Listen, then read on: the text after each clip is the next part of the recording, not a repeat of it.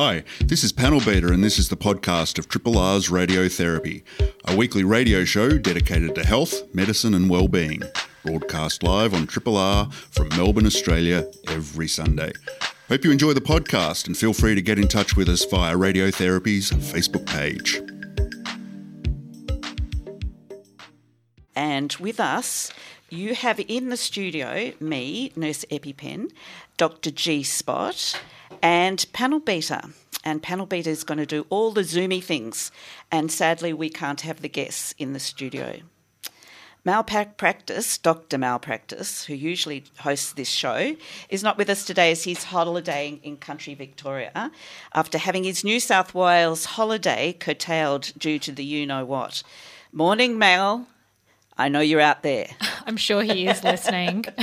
He'll be checking up on us at G-Spot. I know. I'm expecting a lot of text messages from him throughout the show. A big shout out to Dr. Malpractice and all of our listeners. It's a pleasure to be here with Nurse EpiPen and our wonderful Zoom guests. Indeed. So, morning, G-Spot. Morning, Nurse EpiPen. What a cracker of a show we have all about the heart. I can't wait. Oh, I know. It's just so exciting. My heart is pounding now. Let's everyone take their pulses at home and call in with your result. And morning, Panel Beater. Oh, he's just...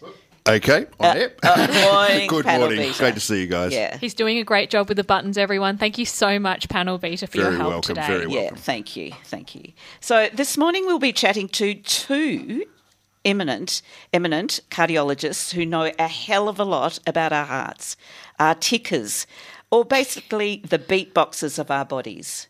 So we've got Dr. Shane Nanakara, and he's a return guest because he loved being on the show so much. He said, "Can I come back again?" And we never say no to someone asking to come back, do we, Nurse EpiPen? Absolutely, and especially when they are a great guest. Absolutely. So Shane is an interventional and structural cardiologist at the Alfred and Cabrini Hospital and a researcher at the Baker Heart and Diabetes Institute at Monash University.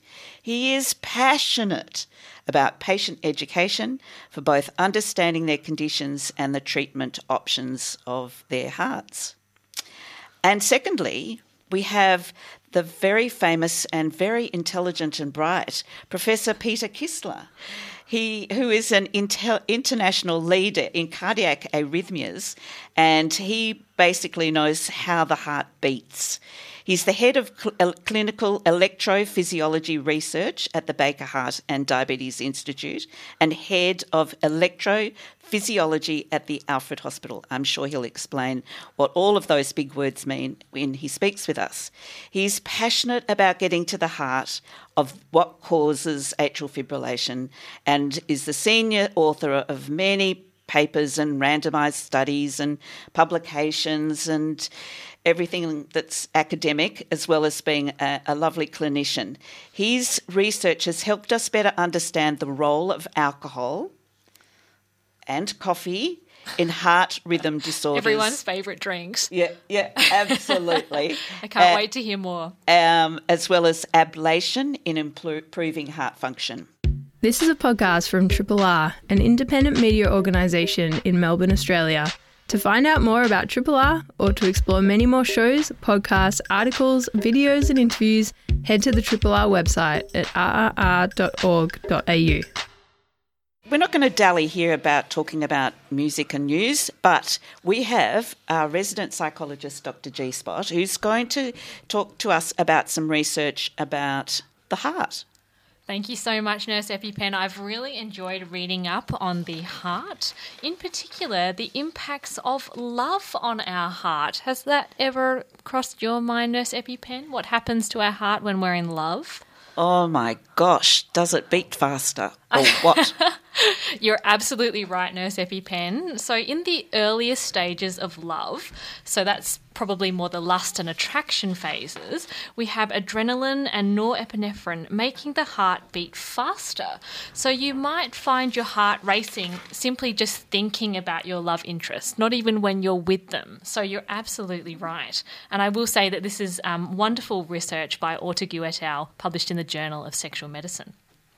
So we know that love and that I suppose that lust phase doesn't last forever, does it, Nurse EpiPen? No. I know that sounds like a really jaded response there. So We have to work at it. You really do. So later in the relationship, when that lust fades a bit and that deeper bonding occurs, we have endorphins and also the hormone vasopressin and oxytocin, creating that feeling of well-being and wellness. Particularly, this leads to lower blood pressure and heart rate. So while you have that initial rapid heart beating in that lust and attraction phase, as the lust fades and we move into that deeper bonding phase, we actually have better heart health with lower blood pressure and heart rate. And I love this fact. So long-term lovers can also grow so close that their hearts beat in sync. Isn't that incredible? Oh, I think we're going to have to run that past the experts. I would love to hear their thoughts on this. And the research says that if one of them's in pain, just holding hands can synchronise their breathing and help their discomfort go away. So when you see like old folks holding hands on the park bench, that's what they're doing, right? They're calming themselves. Sinking. Exactly. But as we can imagine, with all these good impacts on our heart with being in love, the flip side is that when we experience heartbreak, it can raise our risk of cardiovascular disease, unfortunately. And also grief after losing a loved one can result in increased risk of atrial fibrillation, which we're going to be talking about later. So my advice to our listeners is love is awesome, so just be careful of who you give your heart to. It's not just an organ to pump blood. Indeed. And to add to that, I've got a really interesting fact which I wonder if our cardiologist friends know about it. But did you know that the ancient Romans held a curious belief about the heart, that there is a vein extending from the fourth finger of the left hand directly leading to the heart? It's called the vena amoris. Okay.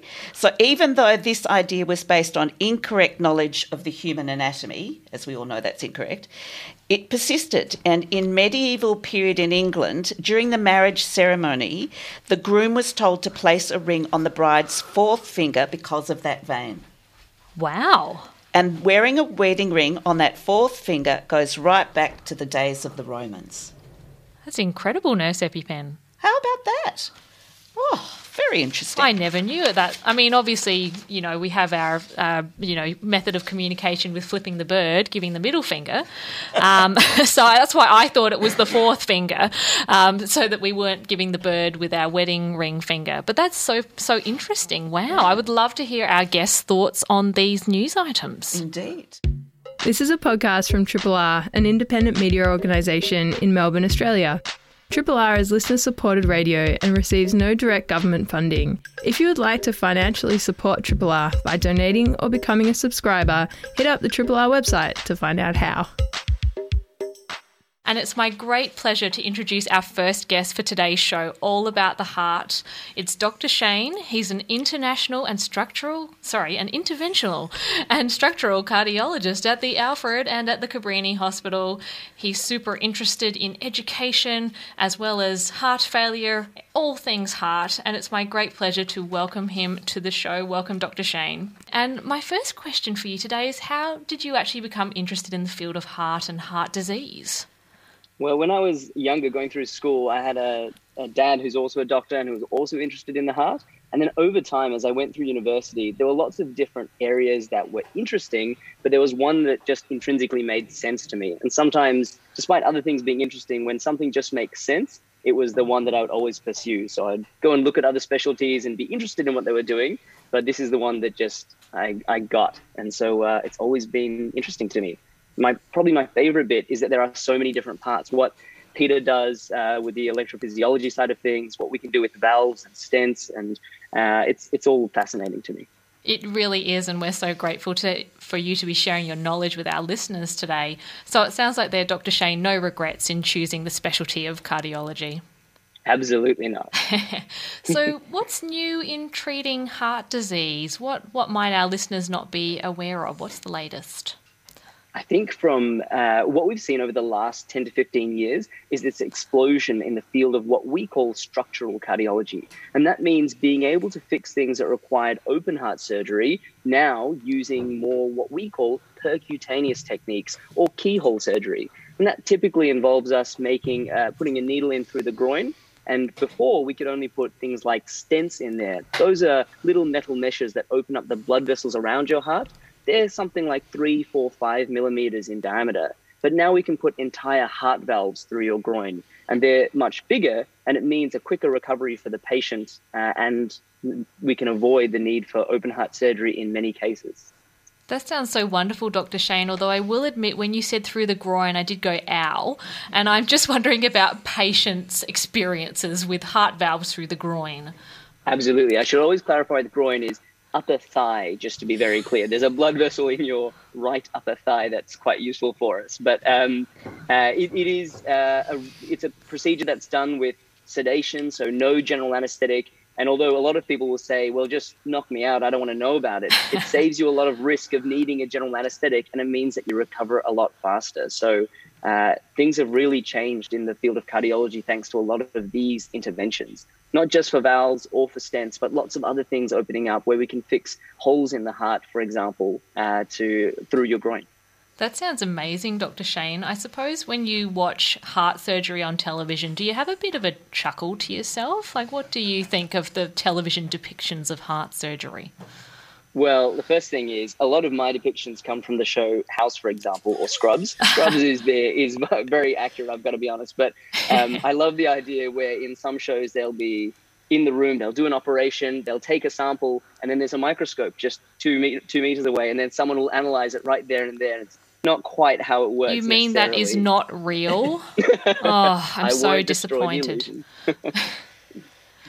So it sounds like real life is not quite as quick as it seems on television.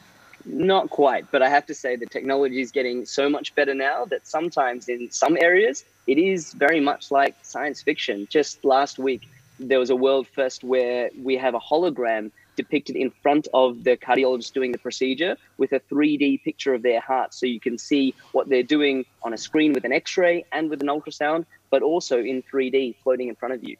That is so cool. Thank you for sharing that.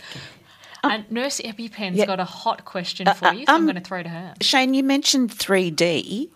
Will we ever get to the point where our hearts are so unwell that we could have a 3D heart?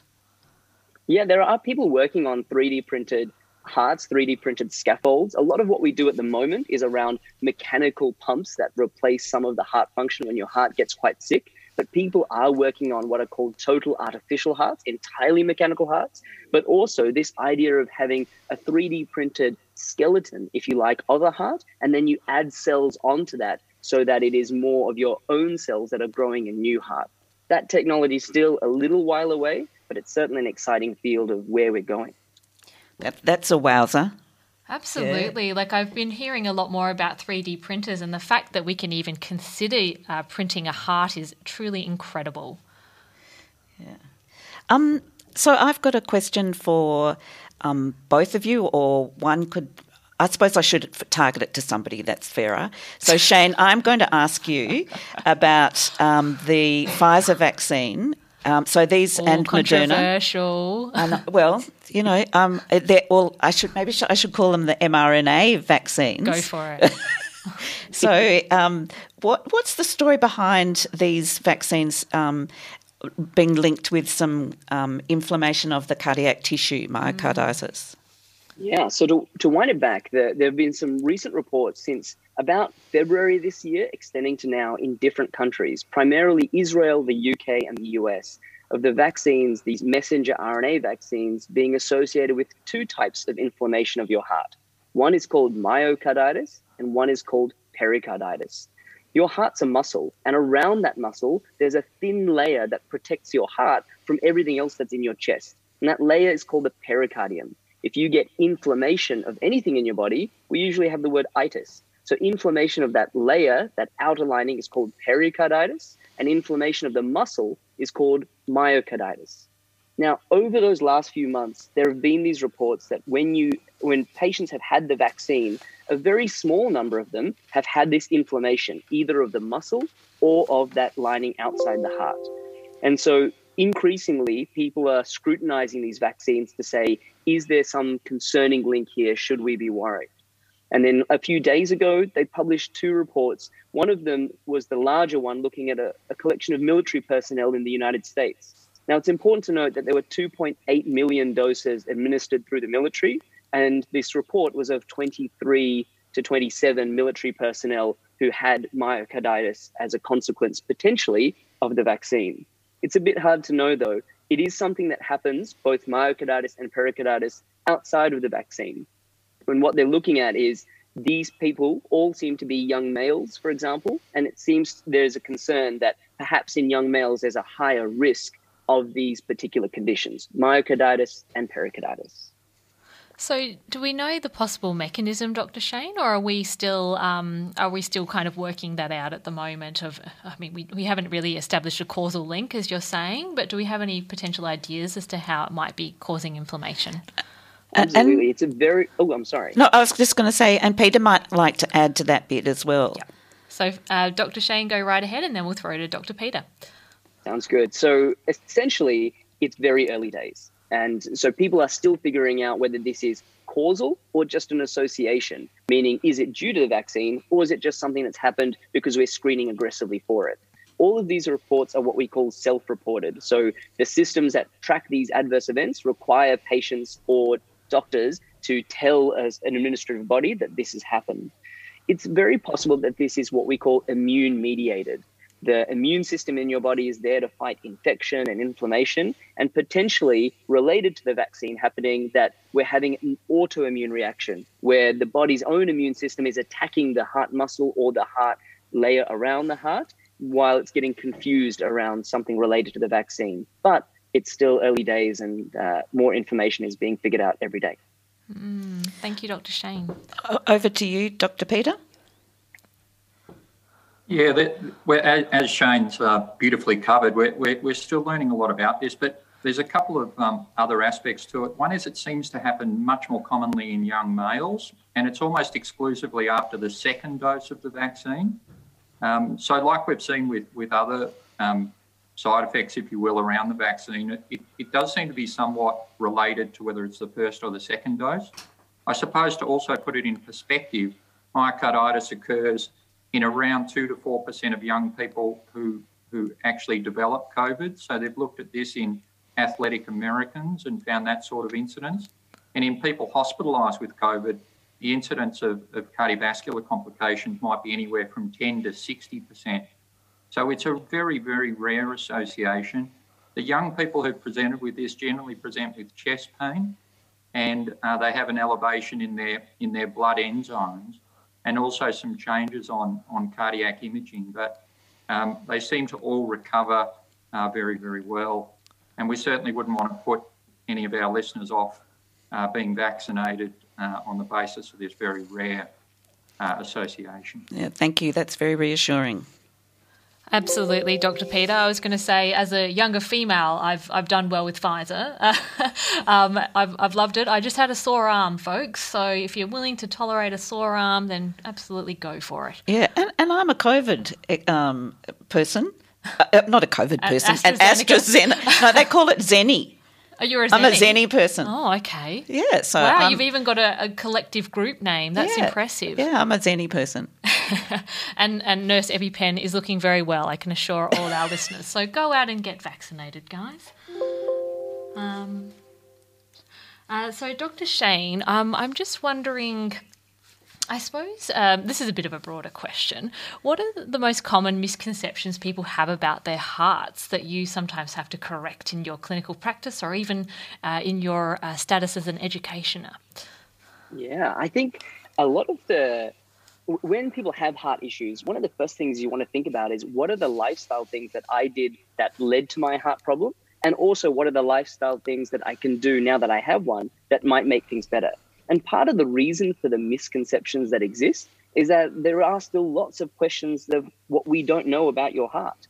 I think, for example, we talk about reducing salt or reducing saturated fat intake. Really important, as is exercise during the week. But a lot of people want to know what type of exercise is beneficial and how much should I do and when does it suddenly become good exercise versus useless exercise. And I think the thing to keep in mind with all of this is that any is good.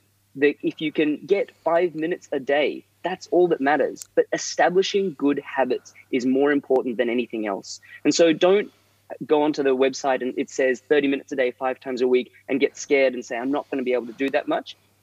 Absolutely, that's where we want to get people to. But start with just creating good habits with 5 minutes a day of walking outside and getting some fresh air, and not even for the purpose of a brisk walk, just go at your own pace. And then gradually over time, set yourself those targets. It's like for all of us when we try and set up a gym membership and it looks very frightening and you go there and you decide, I'm not going to do this anymore. But if you just start with very small goals, you'll get there.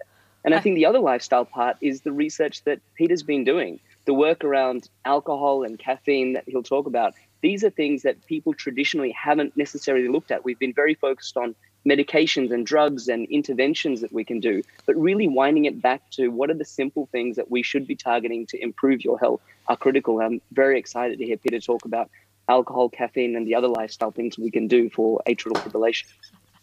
Thank you so much for that wonderful advice, Dr. Shane. I think it all sounds very achievable. I think even just walking to the gym in the first part, hey, not even going inside.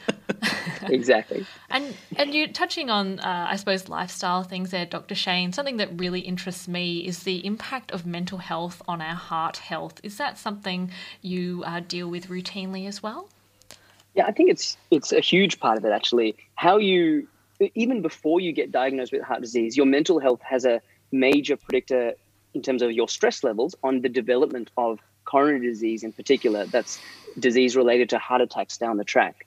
But also once you have a heart issue, how you are informed about it, how you deal with it, mindfulness and everything around that is still really important. And I think part of cardiac rehabilitation is offering the physical part of it, but also the mental part of it. And to start off, I think mindfulness-based stress reduction techniques are very important, but also around educating yourself as much as possible around what your heart condition is and what are the things you can do to improve it over time. Great points about prevention there, Dr. Shane, with just practicing routine mindfulness as a way of keeping your both brain and heart healthy.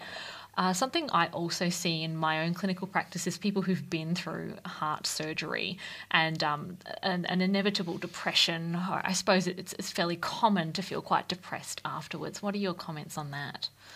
Yeah, I think heart surgery is a big undertaking, whether it's as big as open heart surgery, but even having a stent. There are so many contributors in terms of having the event in the first place. And sometimes there's blame put on yourself around what you might have done to contribute, but also around the people who are there to support you before and afterwards, and how it affects your lifestyle going forward, new medications or new restrictions around what you do. It's all a lot to take in. And it's really important that you inform yourself by reading as much as you can, by going to websites like the Heart Foundation, by talking to your GP and talking to other people in support groups. And there are lots for all different types of heart conditions. Remember, there's not only the heart conditions that we get in terms of things we acquire over time, like blockages in the blood vessels around your heart, but also genetic heart conditions. And there are a huge number of support groups around helping people who have families that are affected by these genetic heart conditions and specific clinics that help in those areas. Thank you so much, Dr. Shane. That's really wonderful advice. And I think Dr. Peter has some more to add. Yeah, I think sometimes as cardiologists and clinicians, we tend to think far too much about the physical rather than the psychological. And we've looked at this with respect to atrial fibrillation, and up to 25% of people who have atrial fibrillation have suicidal ideation. So just talking to people about their mental health when they have physical conditions like cardiac conditions is just so important, just giving them an opportunity to talk about their feelings. And in the case of atrial fibrillation, often offering substantial reassurance that this is not a condition where you're going to drop dead. It's not associated with heart attacks per se. It does have an important association with stroke, and just the opportunity to discuss this often gives people a lot of reassurance. Thank you so much, Dr. Peter. And if suicidal ideation is something you're experiencing or someone you know, please reach out to Lifeline on 13 11 14. Really, really good point there. Would you mind, Nurse EpiPen, if I potentially did the last question here? Yes. Okay. Thank you, Nurse EpiPen. So, Dr. Shane, I was doing a bit of Google stalking on you. I hope you don't mind. It's all very innocent. I read that you're very interested in artificial intelligence research related to the heart, and I'm a bit of an AI geek myself. I was wondering if you could tell us a little bit about it. Absolutely. So artificial intelligence is often misconstrued sometimes to be heading towards Terminator. But the idea is that it's just about a computer being able to take in lots of information, lots of data, and try and make sense of it in some way. And so what we're really interested in is nowadays, more than ever, we have access to huge amounts of data. So we have monitors that we put on heart patients, and we have blood tests and all of these things that create lots of different data points. And hopefully we can take in millions of patients' information and try and provide more specific information for patients. So when we maybe do a procedure next, instead of saying your chance of this outcome happening is 1 in 500, and that's what it is for the state, we can give individualized estimates for a patient. And same when we're choosing what medications we're going to use, we can provide individualized estimates. It's all about trying to create what we call precision medicine, where we're trying to create an answer for that individual patient because we've got information on so many patients like you, rather than trying to provide a generic amount of information that applies to everybody. That sounds so wonderful, Dr. Shane. You know, I'm a bit disappointed that we're not working towards the Terminator, but the individualised medicine sounds wonderful too. Thank you so much for this wonderful interview, and we hope you might consider staying on the line with us. Thank you. This is a podcast from Triple R, an independent media organisation in Melbourne, Australia. Triple R is listener-supported radio and receives no direct government funding. If you would like to financially support Triple R by donating or becoming a subscriber, hit up rrr.org.au to find out how. I'd like to introduce Michael. So Michael is a gentleman who has had an experience of AF. And maybe you'd like to take it away, Michael, and tell us about what happened to you and how you've managed AF. Well, thanks, Nurse EpiPen. It was 10 years ago, so my memory may not be all that accurate. But it was my wife and I had been out to some friends of ours who were Spanish, and he thought he was quite a good chef, and actually he was. And he cooked up this beautiful paella, and it was washed down with a lot of red wine. And we were all feeling pretty good at the end of the evening. And about 6 o'clock in the morning, I woke up with my heart pounding and it felt very irregular. It was sort of like a little canary in my chest, trying to get out. And my wife, who had some training in cardiology nursing in the UK, took my pulse and said, "Come on, we're going off to the hospital." So I ended up at one of the local hospitals, and turned out to be atrial fibrillation on electrocardiogram. And so I was put into the coronary care unit there, and they tried to do the cardioversion, with the paddles on the chest under an anaesthetic. That didn't work, but thankfully they changed one of the drugs I was on, called a beta blocker, and that over 24 hours worked. And I've been pretty good ever since. I've been on 2 medications, a beta blocker and another drug to control the abnormal rhythm. And I think in the last 10 years, I've probably had one sort of small episode which seems to have reverted itself spontaneously, so I didn't need to go back to hospital.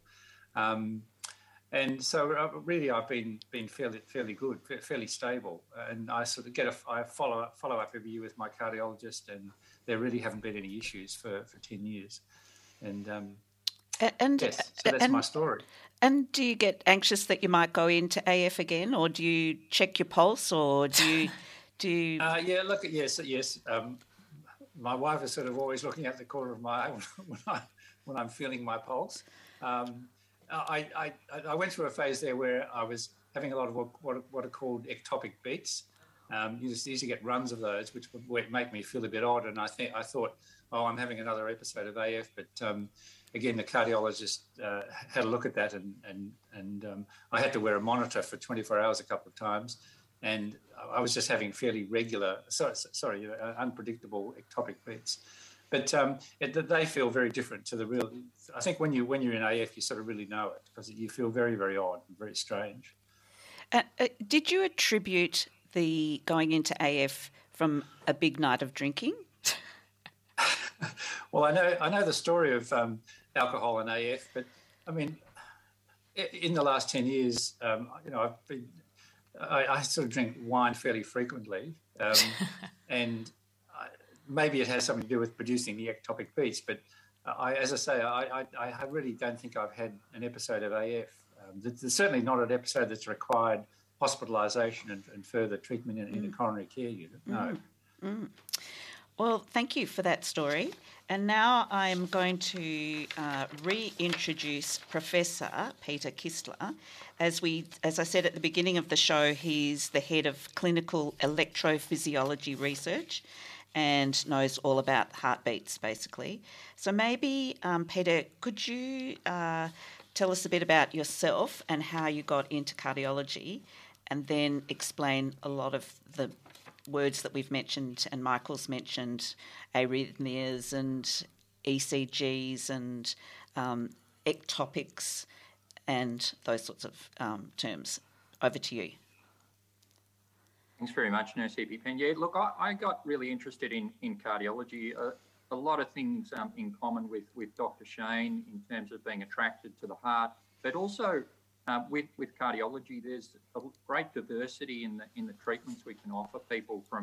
We'll talk about some of the lifestyle aspects, but a lot beyond medication to the interventions. And on my side, Dr. Shane's very much about the plumbing and the engine, if you like, and my side is very much about the wiring, or as you've alluded to, the heartbeat. And when the heartbeat goes out of synchrony, so normally what happens is the heartbeat begins in the upper right corner of the heart, is conducted through the upper two chambers to the lower chambers in a one-to-one fashion. And when people go into atrial fibrillation, like Michael was talking about, the top chambers beat anywhere from 400 to 600 beats a minute. But fortunately, there's a little filter in the middle which slows the transmission of the beats through to the bottom chamber, so that people have this sort of spluttering, inefficient way in which their heart works. So that's what happens with atrial fibrillation. Now, alcohol or binge drinking is a trigger for about half the admissions to the emergency departments with atrial fibrillation. So it's a really well-recognised association. And so we've been doing a lot of studies looking at the role of alcohol. Some popular, some very unpopular. Right. I'm quite interested in the unpopular, Professor Peter. what makes them unpopular? All right. So the unpopular one, which we had published in our biggest journal, the New England Journal, which was I was fangirling slightly about that. I won't lie. Congratulations on a publication in that journal. Very impressive. Thank you. Yeah, look, it was interesting in that they decided to publish this paper on alcohol and atrial fibrillation on the 2nd of January. So they chose the date quite clearly around New Year's Eve. Ouch. Anyway, this study was unpopular in that it took a bunch of so-called social drinkers who had atrial fibrillation. So a social drinker is that sort of classic share a bottle of wine with their partner 4, 5, 6 times a week. So the cutoff was more than 10 standard drinks per week, and a standard drink is about a 150ml wine or a 250ml beer, 30ml spirit. And what we did was we asked half the people in a randomised fashion to stop drinking, and then we looked at the impact that had on their atrial fibrillation. Now, this study hadn't been done before, and it was a very difficult study to do. So we approached nearly 700 people, and most people said, yeah, we'll be very happy to be part of your study, provided we can go in the drinking arm of the study. We had to say, look, that's not really the way randomised studies work.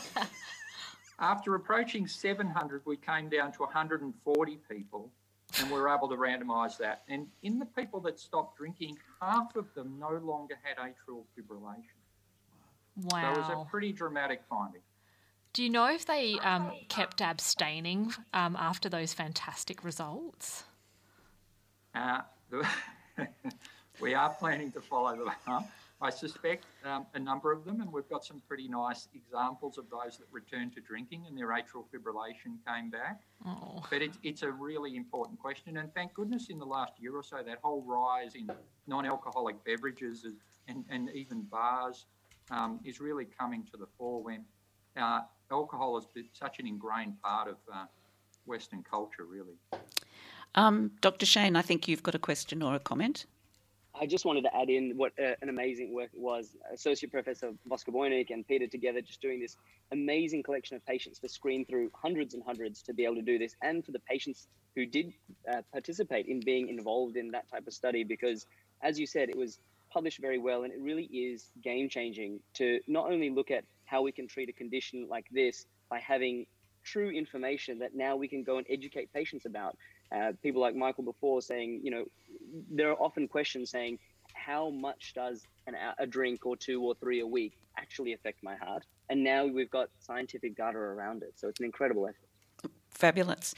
So I've got a question to you, Peter. You say it's good to reduce your drinking or even stop, but what support do you give to these people that have had habitual, moderate drinking through for many years? And I mean, that's why you had people that didn't participate because they just couldn't have gone in the arm where they gave it up. Surely, what's your comment on that? So firstly, everything I'm talking about is alcohol intake in people with atrial fibrillation, so not in people who don't have atrial fibrillation. So what I tend to talk about is it is very difficult for people to abstain completely. So generally I suggest 2 to 3 standard drinks per week. And I talk to them about interchanging other drinks. So if they're in a social situation, they might have one alcoholic drink and then they'll have a non-alcoholic drink. That they don't drink, when they're not in a social situation. That they try and introduce other activities in place of when they would usually drink. And just the education, and people can clearly see the relationship between alcohol and atrial fibrillation. So that own self-reinforcement can be really useful as well. Certainly, there are many support services in Victoria and around Australia. There's one in particular called Direct Line, and if you do have trouble, they offer a fabulous service because, there's some stigmatism about going to seek help as a person with a problem of drinking, but if people are serious about it, that well-being in many ways that you can have if you've had AF or diabetes or heart disease, and they're the ways to help you reduce or even get off alcohol. And I think you can't underestimate the good of these services. And I think the best person to start with is your GP, and then Direct Line. So it's directline.org.au is a great service if people were interested.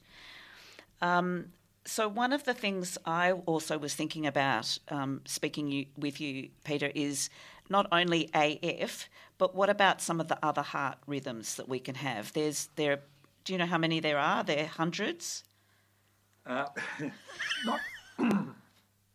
quite hundreds, but like Michael was talking about with ectopics. So that's this concept of an extra beat. And then after people have this extra beat, they have a pause in their heartbeat afterwards, and they can be really troubling. What's developed just in recent times, along what Dr. Shane was discussing earlier, is this whole concept of monitoring and AI to some extent. And nowadays there are wearables or watches available which can actually provide you with an ECG. So wow, people often get really frustrated, and this crosses over with what we were talking about with mental health earlier on and anxiety. I've seen many, many people treated for anxiety who actually have an arrhythmia because the symptoms often cross over that sensation of their heart beating more quickly. And nowadays with some of the watches that are available, you can actually record an ECG and get to the bottom of actually what's going on with your heart. Fascinating. We have a friend who was telling us about her watch, and she can monitor when she falls over. Yeah. So these She needs a watch to tell her when she falls over. Has she been on the alcohol herself? Yeah. Yeah, probably. And the watch doesn't stand her back.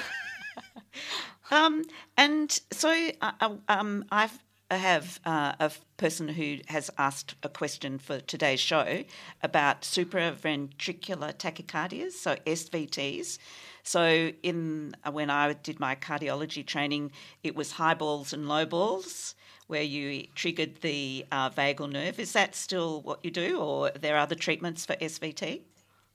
Yeah, so the practical one is that you can increase the pressure within your chest, and sometimes it's called a Valsalva manoeuvre, where you can either put your fist in your belly and push down hard. It's this kind of straining type mechanism, and what that can do is just transiently interrupt the circuit of SVT. Now, what SVT is usually there's just one electrical connection between the upper and lower chambers of the heart.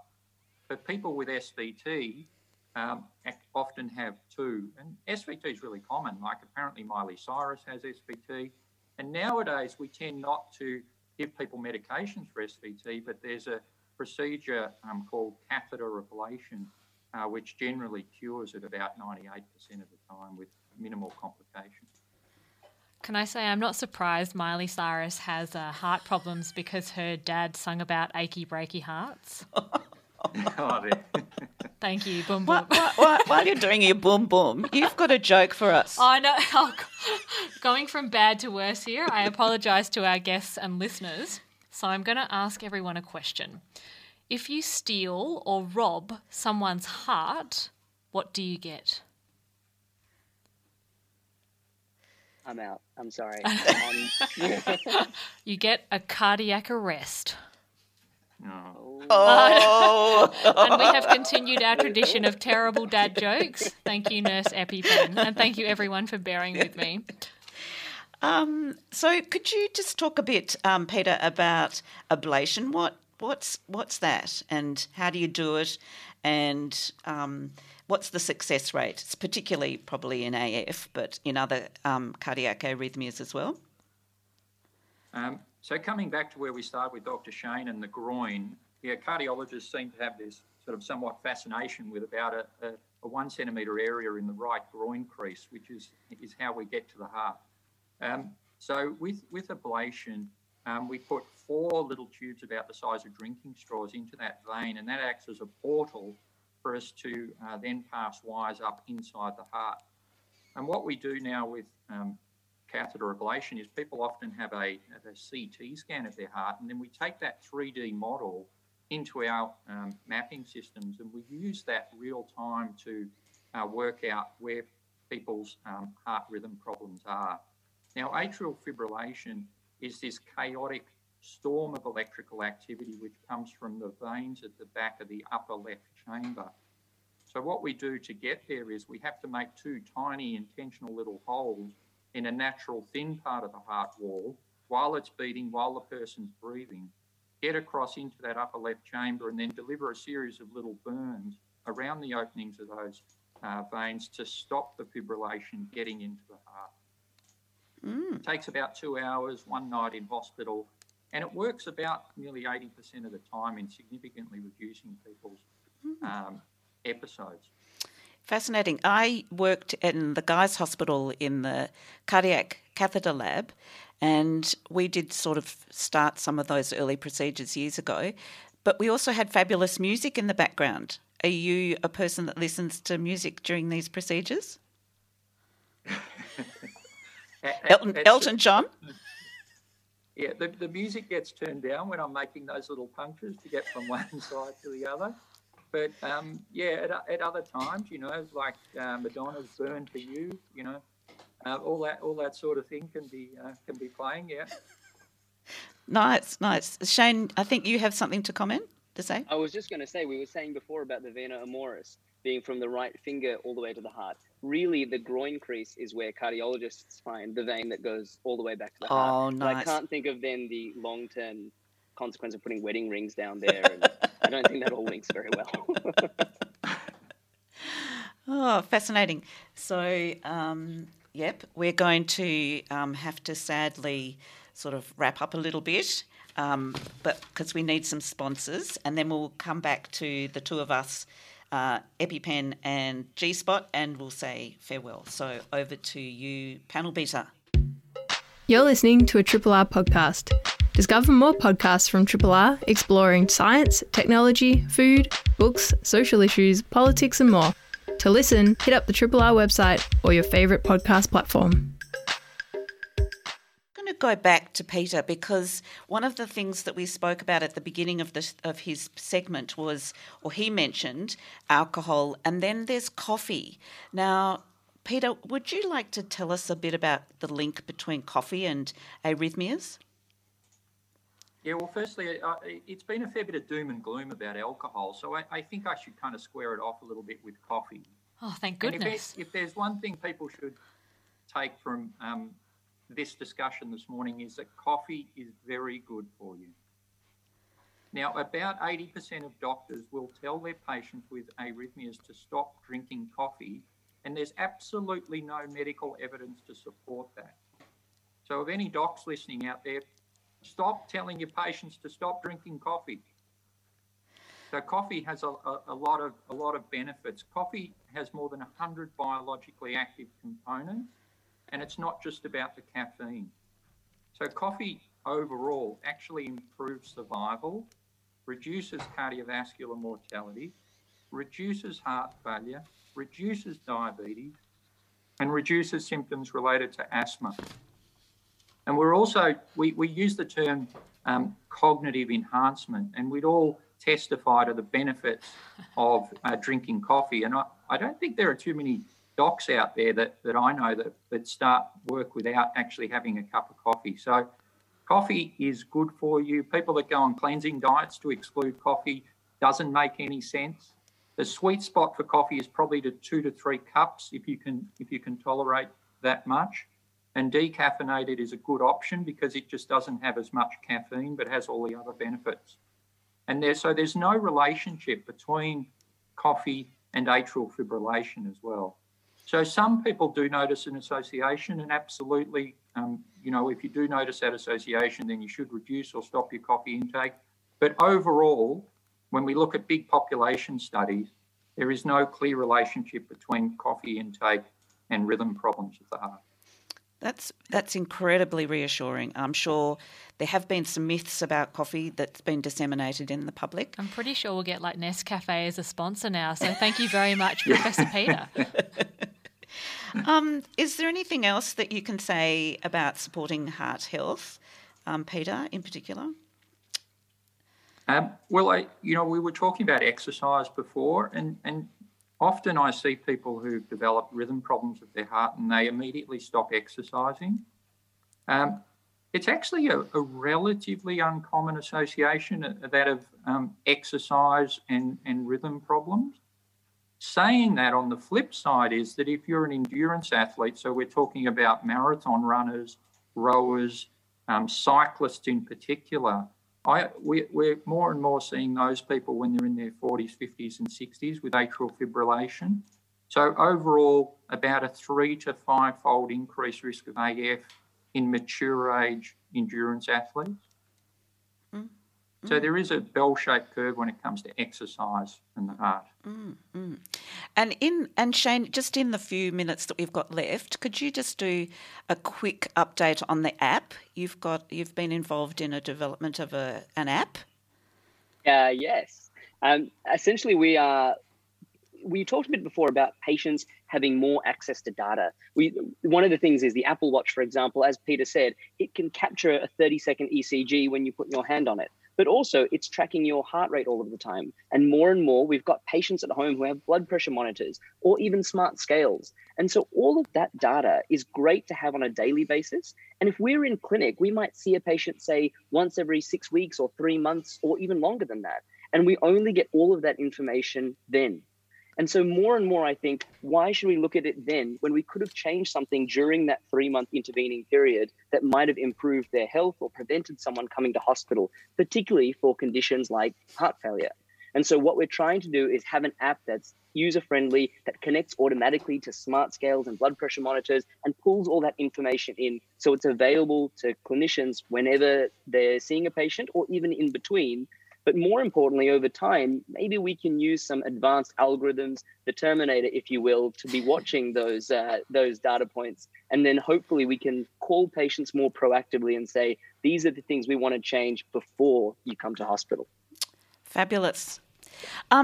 We've only got like a few seconds left, but I'd really, really, really love to thank our guests today. So Michael, who's had an experience of AF, and Professor Peter Kissler, and Dr. Shane Nanakara. So wow. And we'd love to have you all back and promise it'll be in a COVID-free environment when we've all been vaccinated and we've got into living with this. How about, in the words of the Terminator, we'll be back. We'll be back.